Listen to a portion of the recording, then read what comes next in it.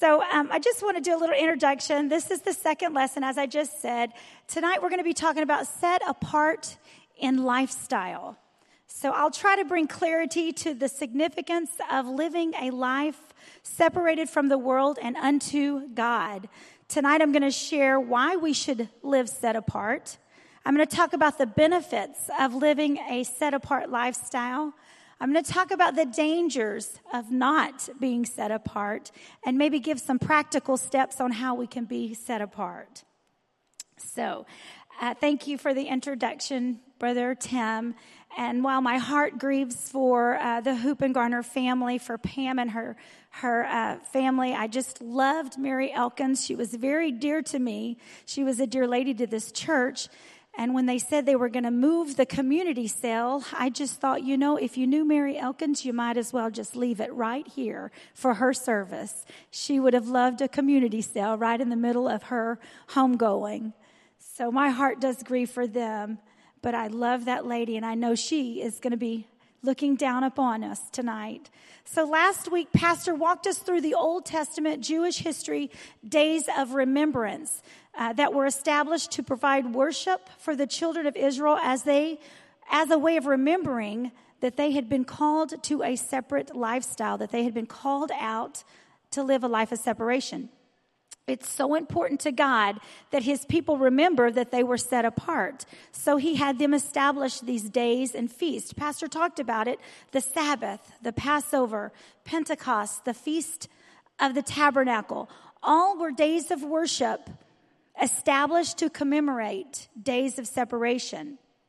The day that they were called out, the day they were kept, the day they were set apart. We serve an unchanging God.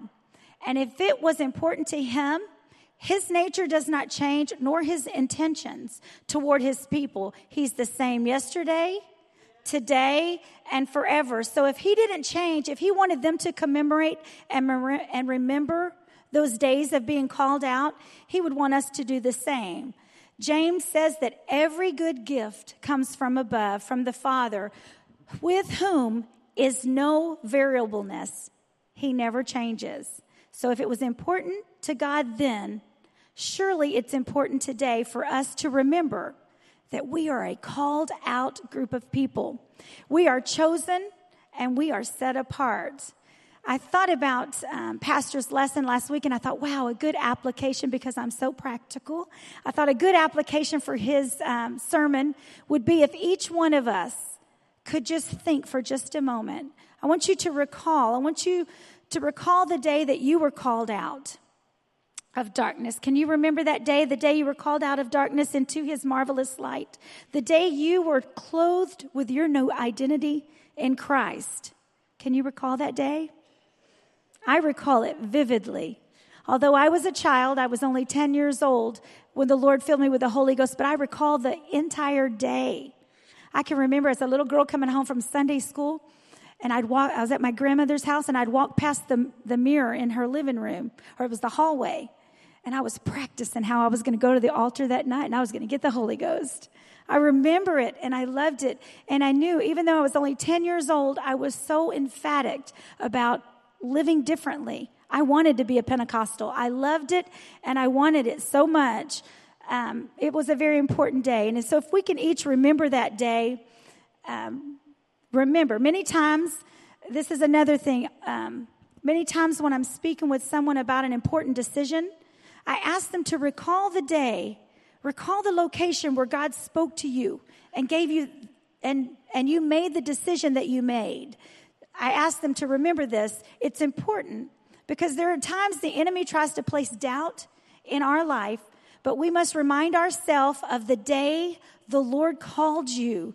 Recall the location where God spoke the word to you, remembering where we've come from, and that we are commanded to live a life of separation from the world is so important. So tonight, I want to speak to you a little bit about being set apart from the world and what it means to embrace holiness and live a life that is pleasing to God. So first, I want to establish some biblical foundations for being set apart. Once again, God has made it very clear to us that he desires a separate life for chosen people, his chosen people. On many occasions, God called the Israelites in the Old Testament, or he called them to be set apart. Exodus 8:22 and 23, if you want to put that up, that's fine. The scripture says, I will sever in that day the land of Goshen, in which my people dwell. I will put a division between my people and thy people. He's a God of separation. Leviticus says, you shall inherit the land, and I will give it to you to possess it, a land that flows with milk and honey. I'm the Lord your God, which have separated you from other people.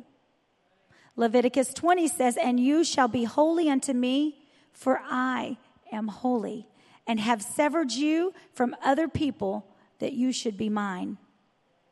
God established lines of separation from the very beginning. He called day and night. He separated the day. He separated the night. There were lines drawn in the Old Testament, and there's lines drawn of separation for the Christians in the New Testament. 2 Corinthians 6:17 says, wherefore, this is talking to the church, so this is New Testament. Wherefore come out from among them and be you separate, saith the Lord. Ephesians 5:11, have no fellowship with the unfruitful works of darkness, but rather reprove them. You know, the world has made it a little difficult. You start drawing lines of separation and refusing fellowship. What did the scripture just say? Have no fellowship with the unfruitful works of darkness, but rather reprove them. Now, the world, you start drawing a line of separation in your life and say, you know what? I'm not going to fellowship that way, or I'm not going to do that. Oh, you're too good? Oh, I see. Oh, you're a churchgoer. Oh, they'll label us so fast. Beware. I want you to know God is the one that called those lines of separation. God establishes the separation.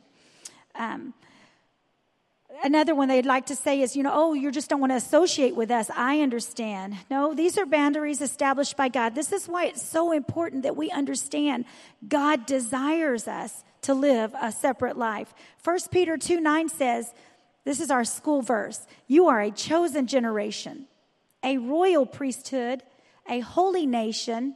You are a peculiar people that should show forth the praises of him who hath called you out of darkness into his marvelous light. You are a peculiar people. Go ahead and look at someone near you and tell them you are peculiar. And it is okay. It is okay.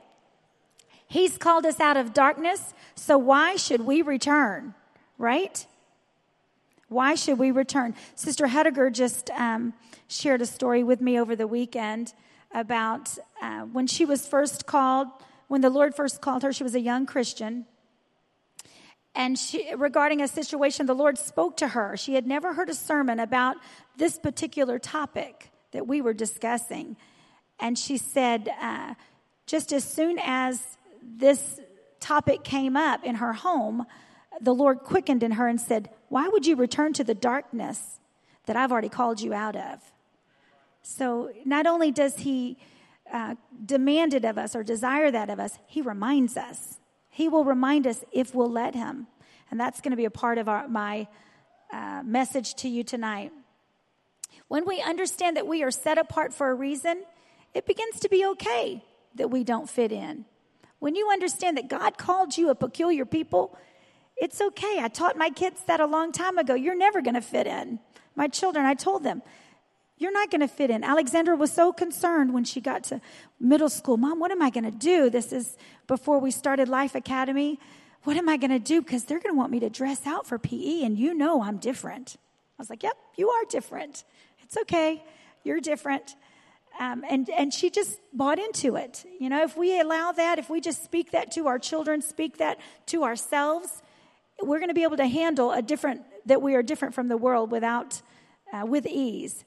When you understand that you are set apart, it begins to make sense why we don't do the things that we do, because we're called out. You are a chosen generation, a peculiar people. Our actions should show praises to God. These verses emphasize the need for God's people to separate themselves from darkness, sin, and the world to live a life pleasing to God. It's not enough to live a life of separation out of duty. It's not enough. But we must live a life that is pleasing to God. We were just recently on a trip to Israel, and our tour guide, our leader, Hezi, he's a Jewish man, and he's a wonderful 86-year-old Jewish man that leads us through on our tour. And he told us, talking about the Jews, we can't live their life. The Jews live a life of separation out of duty. Over 600 laws they have to observe. He said, it's not easy being a Jew. So, we don't do this as separation out of duty. We must do this what's pleasing to God. It should be our desire to please Him in all aspects of our life. So I want to talk to you about why.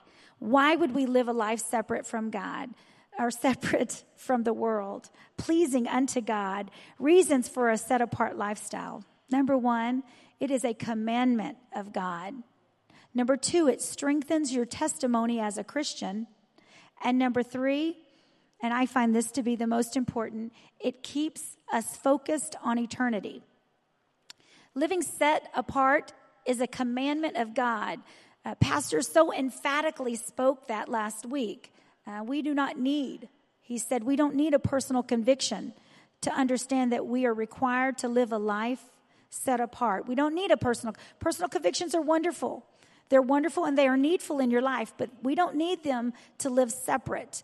The Word of God commands us to live a separate lifestyle. It's a commandment. 1 Corinthians, come out from among them and be ye separate, saith the Lord. 1 John 2:15, love not the world or the things of the world. That's pretty clear. The world in this text, though, however, I want to give you understanding, is not referring to God's creation. For God created the world and declared it very good. For the earth is His and the fullness thereof. For God so loved the world. Of course, God loved His creation. And we are to love what He loves. However, the world God forbids us to love is the fallen world. He commands us to love not this fallen world, nor the things of this world. I don't think it gets any clearer than that, right? Living separate, the second part of this is living separate or set apart strengthens our testimony. Our distinctiveness can draw others to Christ and make them curious about the hope and peace that we possess. John Piper puts it this way. Listen closely. I don't think I gave them this quote. We will never be useful to the world if we are being deeply shapen by the world. And we will never be shaped by the world. We will never be shaped by the world and we will be shaped by the world without intentional efforts not to be like the world. I'll say it again, and I'll slow down. I do everything fast. John Piper says, we will never be useful to the world if we are being deeply shaped by the world. And we will be shaped by the world without intentional efforts not to be like the world. Being set apart requires effort. Paul said, I run, I fight, I discipline my body. It takes intentional effort and work to live a holy life of separation. Living a holy life of separation requires personal effort and diligence. Philippians 2 says, work out your own salvation with fear and trembling. You got to work at this, right? Fear and trembling, that's pretty serious. That's some serious work there. 1 Timothy 4 says, Paul admonishes Timothy, don't believe all the fables and the wives' tales of the world. Exercise yourself unto godliness. A holy life of separation takes intentional effort, obedience, and reliance on God. It requires actively pursuing righteousness, resisting temptation, and cultivating a life of godliness. While it is God who empowers us, it does take our effort and dedication. It is an essential part of the process. So new life. You are distinct. You are peculiar. You are set apart. And while we put forth effort to live a life separate from the world, pleasing unto God, let your set apart lifestyle strengthen your testimony. Let it pique the curiosity of others about the pureness of God in our lives. We are not of this world, but we live in this world. We grocery shop here. We work here in different places. We exercise in local facilities. We do business transactions everywhere. You don't be ashamed of your separated lifestyle. It's piquing the interest. It's causing curiosity among others. They'll ask you. They'll ask all about you. Thank you, Brother Norcell. I want to say thank you for that powerful prayer on Sunday. You moved me with your anointing. I loved your testimony that you shared in our class during our prayer group about how your coworker noticed a difference in you and started to guard their language and words around you. They noticed that you're set apart. This was your testimony. And this is what it means. This is what I mean when I say living a life of separation strengthens your testimony. But most importantly, the reason you should live a separated lifestyle would be it keeps us focused on eternity. Rather than be consumed with temporal efforts and pursuits, living a set-apart life helps us to maintain an eternal perspective and prioritize eternity. Say it aloud. Eternity. Eternity. It's real. We will spend eternity somewhere. Don't think that this life that we're living is just because it's nice and beneficial and a good clean life. We're intentional about a holy lifestyle. We are intentional about being set apart. We will spend eternity somewhere. Colossians 3, verse 2 through 4 says, set your affections on things above and not on this earth. 1 Corinthians 2 says, Paul says, for I determine, I love this verse, I choose to know nothing among you save Christ and him crucified. In the end, nothing else matters. By living a set-apart life, we maintain an eternal perspective, always keeping eternity as our goal. Isn't that what you want? It's what I want. The reasons to be set apart, it's a commandment. It strengthens our testimony, and it keeps us focused on eternity. Now let's get to the benefits. Let's talk about the benefit package. Everyone loves a good benefit, right? How about the benefits of living a separate lifestyle? How about the peace of God? Righteous living brings peace. Isaiah says, for the work of righteousness shall be peace, and the effect of righteousness, quietness and assurance forever. So many of us we say, all I want is peace. I need God. I need peace in my life. I need peace in my home. Did you know that righteous living, holy living brings peace? Blessed assurance. It says the effect of righteousness is quietness and assurance forever. There's something to be said about living within boundaries and knowing what side we're on, right? This brings peace. It's less confusion, knowing who you are, what you will do, what you won't do. To think that we can live any way and partake in anything and expect God to accept our lifestyle. God forbid. That is not what I want to do. I want to do what's pleasing to him. You want clarity? You want peace, less confusion, quietness and assurance? Cut out all the choices. Determine it's okay to live a life set apart. This is my lifestyle. This is who I am. This is what I want. And this is where I draw a line. I will go. This is where I won't go. Make these decisions and free yourself and your family from the turmoil and the confusion. Parents, sometimes we have to make these decisions for our children. I just read this in my daily Bible reading, that Moses made a plea to the people, to the adults that were in the wilderness. And I guess if you're doing your daily Bible reading, you read it as well, maybe a few days ago. You were the ones, he said, he told the people, you were the ones that saw the miracles. Your children weren't around. They don't know the impact of these days of remembrance. It's just tradition to them. So Moses was making a plea to the adults. He said, you must tell your children. You must tell them, share the importance of why we do what we do, and then reap the benefit of living righteously. It's important.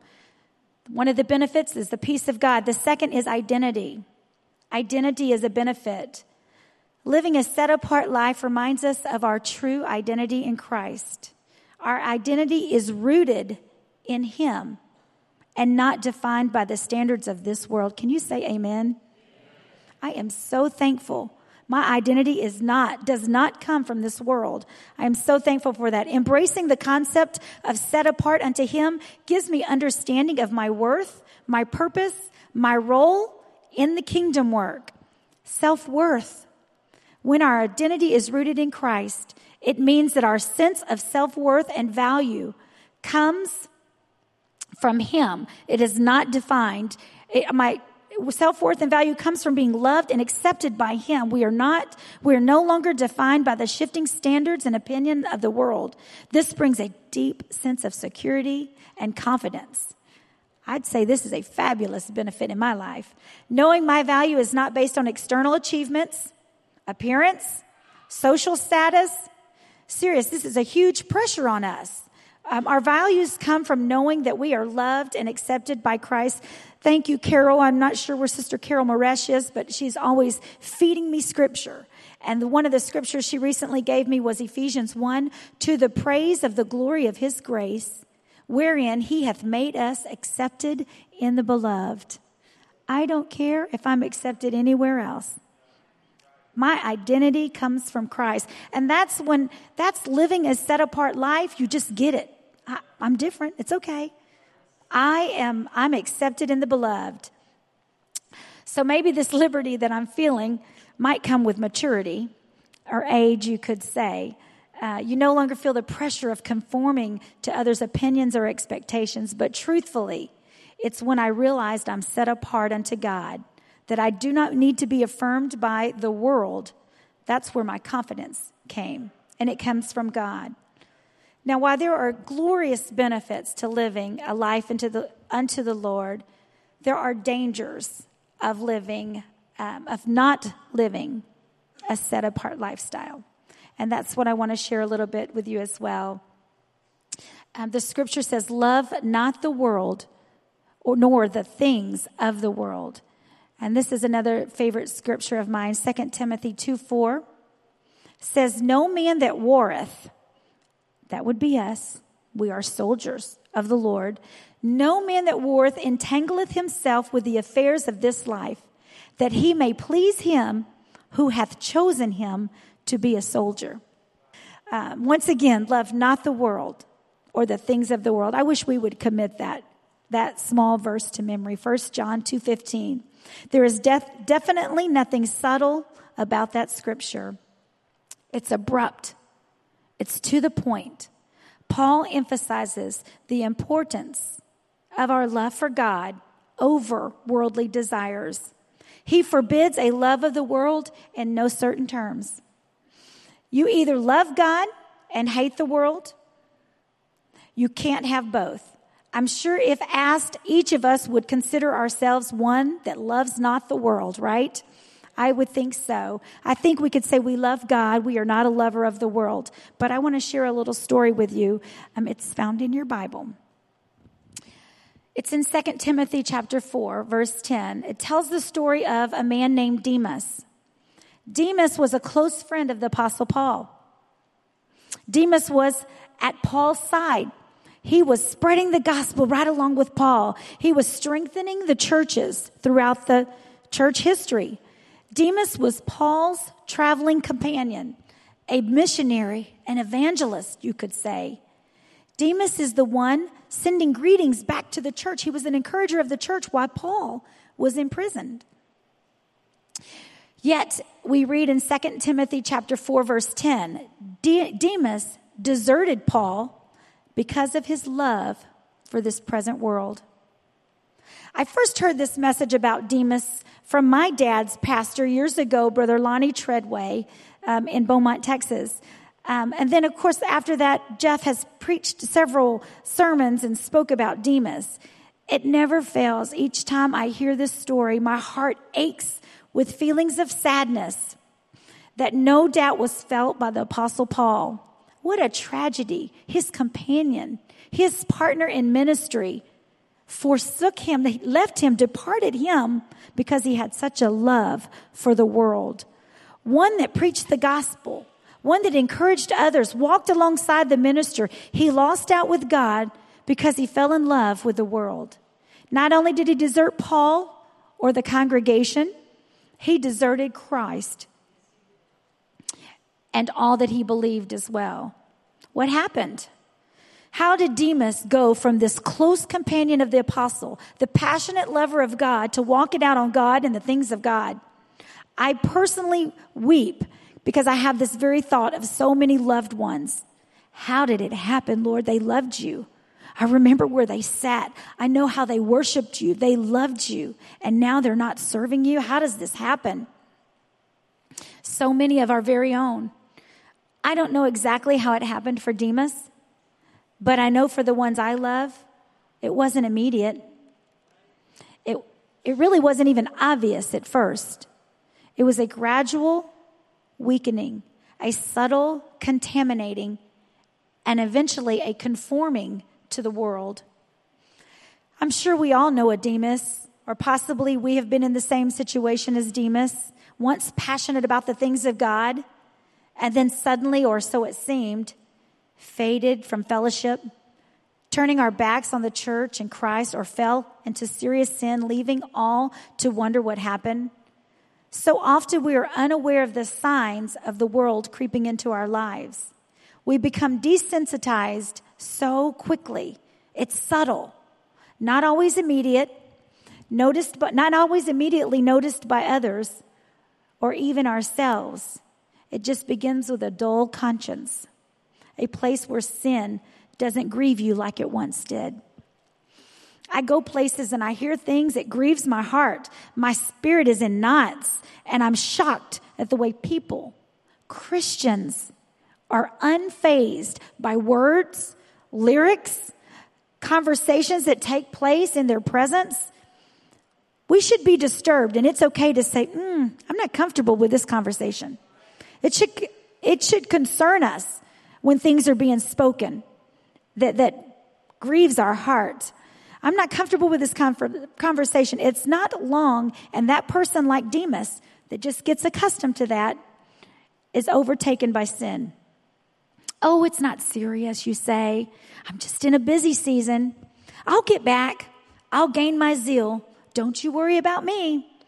I'm still attending church. It's not like I've left God or anything. I've been just a little preoccupied lately. I'll get back on track real soon.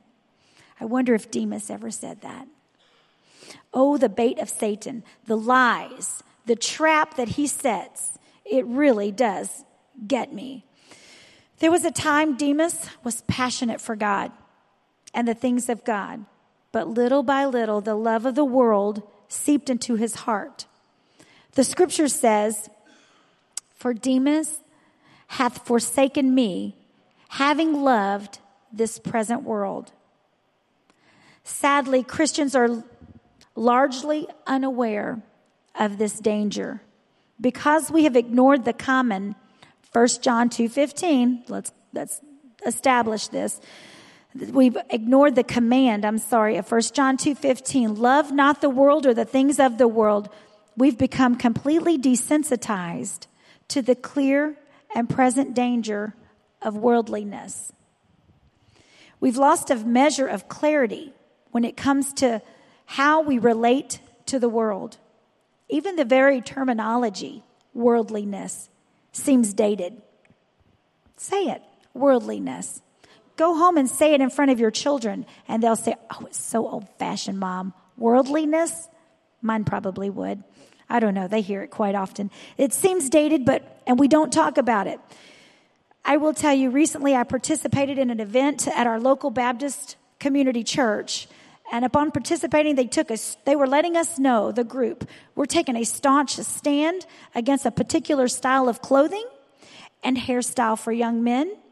They stated that they forbid such, and this is their reason. They were proud of their stance. We will not allow this because it follows the fashion of the world. I was quickly convicted by the standard that my dear friends at the Baptist church held against worldliness.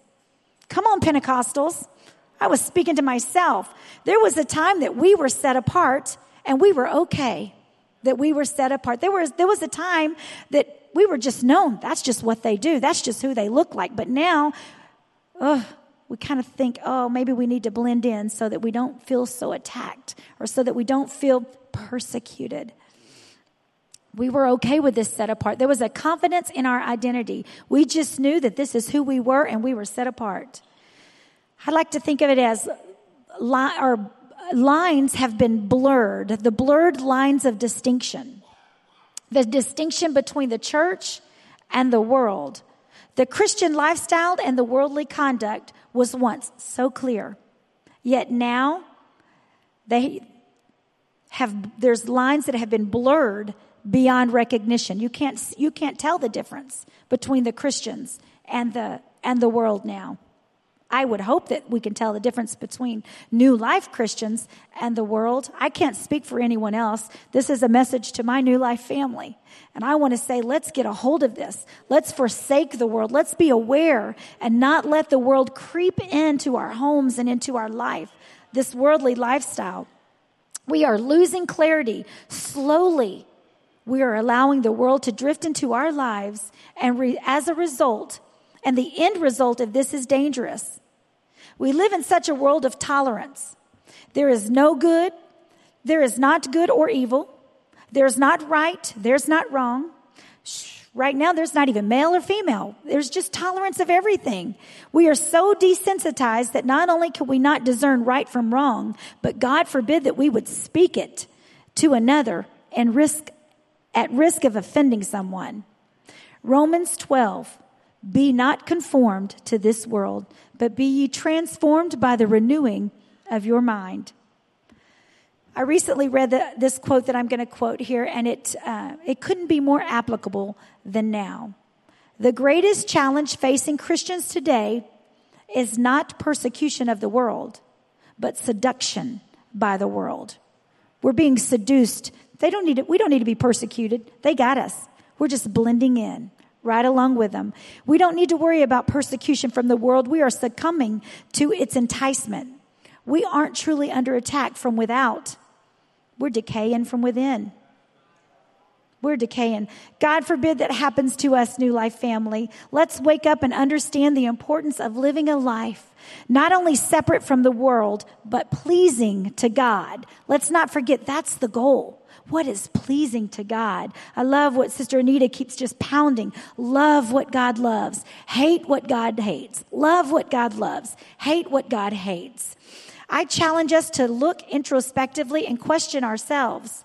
Have the lines between wholesome living, godliness, Christianity, and the world in our very own life become so indistinguishable that we or others cannot see any difference at all? Ask yourself. Do some self-check here. I have. If you find that the lines of separation are blending in your personal life, I urge you to heed 1 John 2:15. Love not the world or the things of the world. I'm going to share a few practical steps to live set apart. Love what God loves. Number one, just love what He loves. If God doesn't love it, then stay far away from it. If it doesn't please Him, stay away from it. Have a pure heart. Ask the question, why do I want to watch, wear, listen, go? Why do I want to do And then insert whatever you want to insert there. Why do I want to do this? Ask yourself these questions. Ask yourself, what sinful temptation will this action produce? Is it worth it? What sinful temptation will this action that I desire produce? And then ask yourself another question. What does this say about the condition of my heart? Why am I desiring to do this, to say this, to share this? Why am I desiring it? What does it say about the condition of my heart? Follow righteousness, love, and holiness. 2 Timothy 2:22. Philippians 4:8.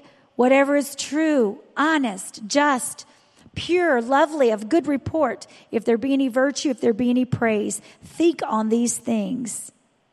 A practical step to living a set-apart life is to love what God loves. Think on these things. Philippians 4:8. If your mind goes somewhere else, ask yourself, why am I thinking these thoughts? Nope. Is it lovely? Is it pure? I'm not going to go there. Is it of good report? I'm not going to share it. If there be any virtue, is there any praise? That's what you should be thinking on. Another practical step to living a separated lifestyle is hate what he hates. It's not difficult. In our pursuit to living a life set apart, that pleases God, let's not forget what is displeasing to God. There's no guessing what he hates. If you want to write a scripture, you can write this. If you want to know what he loves, remember Philippians 4:8. If you want to know what he hates, I want you to write Proverbs 6:16 down. There's no questioning what God hates. It's described like this. These 6 things doth the Lord hate. Yea, 7 are an abomination unto him. A proud look.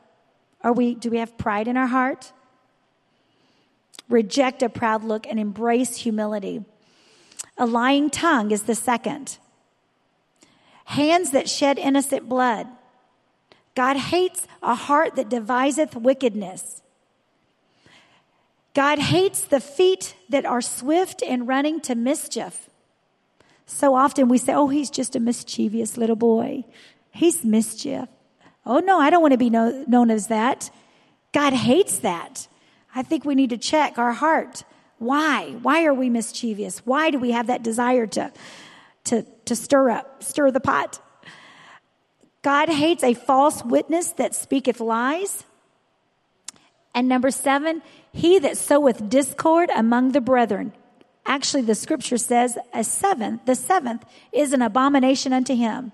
He that soweth discord among the brethren. We're talking about worldliness and how easy it can creep right here into the church. It can get into our personal lives and we don't even realize it. Sowing discord. You know, I remember when the evangelists would come here and they'd preach and they'd say, I'm just going to share all this and pastor can clean it up when I leave, pastor can clean it up. And now I can say pastor's gone, so I'm saying all this and he can clean it up when he gets home. Oh, Proverbs 6 serves as a warning against the behaviors, the attitudes that are detestable to the Lord. Actions that we are not careful will slip into our lives before we know it, and we will lose the godliness, the separation, the holiness in our lifestyle, and become bitter, just as bitter as the world is. Proverbs 11:20, they that are of a froward heart are abomination to the Lord. The Lord gave me this scripture in my private prayer time, and I just had to I kept quoting it. They that are of a froward heart are abomination to the Lord, but such as are upright in their way are his delight. And I kept thinking, a froward heart. What in the world? Listen to what the definition of a froward heart. The froward heart in this context refers to a stubborn, rebellious, or perverse heart that is resistant to correction, wisdom, and righteousness. Someone that's difficult to deal with. Someone that's always contrary, that's always bucking everything you say. Just obstinate. A froward heart Be careful. I suggest you check your spirit, making sure that you don't have a froward heart. Ask yourself, if you find yourself, church family, when the word is spoken, do you find yourself with folded arms, questioning and resisting the preached word? Possibly even this word. I learned long ago not to dismiss the word because of the deliverer, because of the delivery or the deliverer. God can use anyone to speak his word, and we are all responsible. So I just want to caution that. If you're always, when the preached word goes forth and you're like, not sure about that. I don't see it that way. Now, the word does tell us to be as the Bereans, that we should go home and study to approve it, study knowing the scriptures. And we should do that. We should do that. But I think that you all know there's a lot of accountability that comes from this platform. Pastor, he is accountable to so many. And you let him get out of line, I guarantee you, not me, not me maybe, not necessarily me, but you let him get out of line in his preaching word, there'll be some phone calls made. Pastors will be calling in. Hey, now, I've been there. Not preaching here, but when we were young and evangelizing, we kind of felt a little freedom. Whoop. Now, Brother Jeff, sometimes it's Mom Harpole. Now, son, there's a lot of accountability. So I want you to be at ease. When the preached word goes forth, there's no need. You can unfold your arms and you can say, I receive it. And then let him be dealt with, or let whoever's speaking the word be dealt with if it's incorrect. Because I'm telling you, that is a bad spirit. If you allow that to enter into your heart, that is a froward heart. We don't want that. Always difficult to deal with and contrary. God can use anyone to speak his word, and we still are responsible. More importantly, I would be concerned about the condition of our heart. It may start with a little discontentment outside of the church or the preached word. I would check our spirit if you find yourself always wanting to push against what is being taught. Yes, the scripture tells us to study the word, and I went over that. I'm basically talking about just hearing the word always. Actually, it's a spirit of rebellion. This is what the Lord told me. This is what the Lord told me about the froward heart. He said it's contrary. He said, but it's a spirit of rebellion. So be careful. Caution, Tami. The Lord speaks to me. Caution. If you're always questioning, Lord, is that a spirit of rebellion in my heart? A heart of rebellion is displeasing to God. So in conclusion, every day we are faced with choices that reveal where our affections lie. Whether it's a love for the world or a love for God, it is crucial for us to develop the discernment to detect the worldliness in our own life and to safeguard our heart from the influence of the world. So if you get nothing else out of this message, I want you to understand how easily the world can seep into our life, and it's up to us to safeguard our hearts and our lives, to discern. No, enemy, you're not coming in. You're not sneaking in that way. You're not coming in a back door. You're not coming in. Let us choose daily to live set apart unto God, making intentional efforts to resist the allure of the world and actively pursue righteous living. May we be ever mindful of eternity. Ever mindful of eternity and eternity. Benefits that await us as we walk. We may be ever mindful of eternal benefits that await us as we walk this path, knowing that our lives are pleasing to God and our ultimate joy lies in being set apart unto Him. I love you all, and I thank God that we have a church that believes and loves holiness, loves being set apart, not just for the sake of duty, but for the pleasing unto God. So, Brother Tim Barber, will you please come and close us out with prayer? Thank you.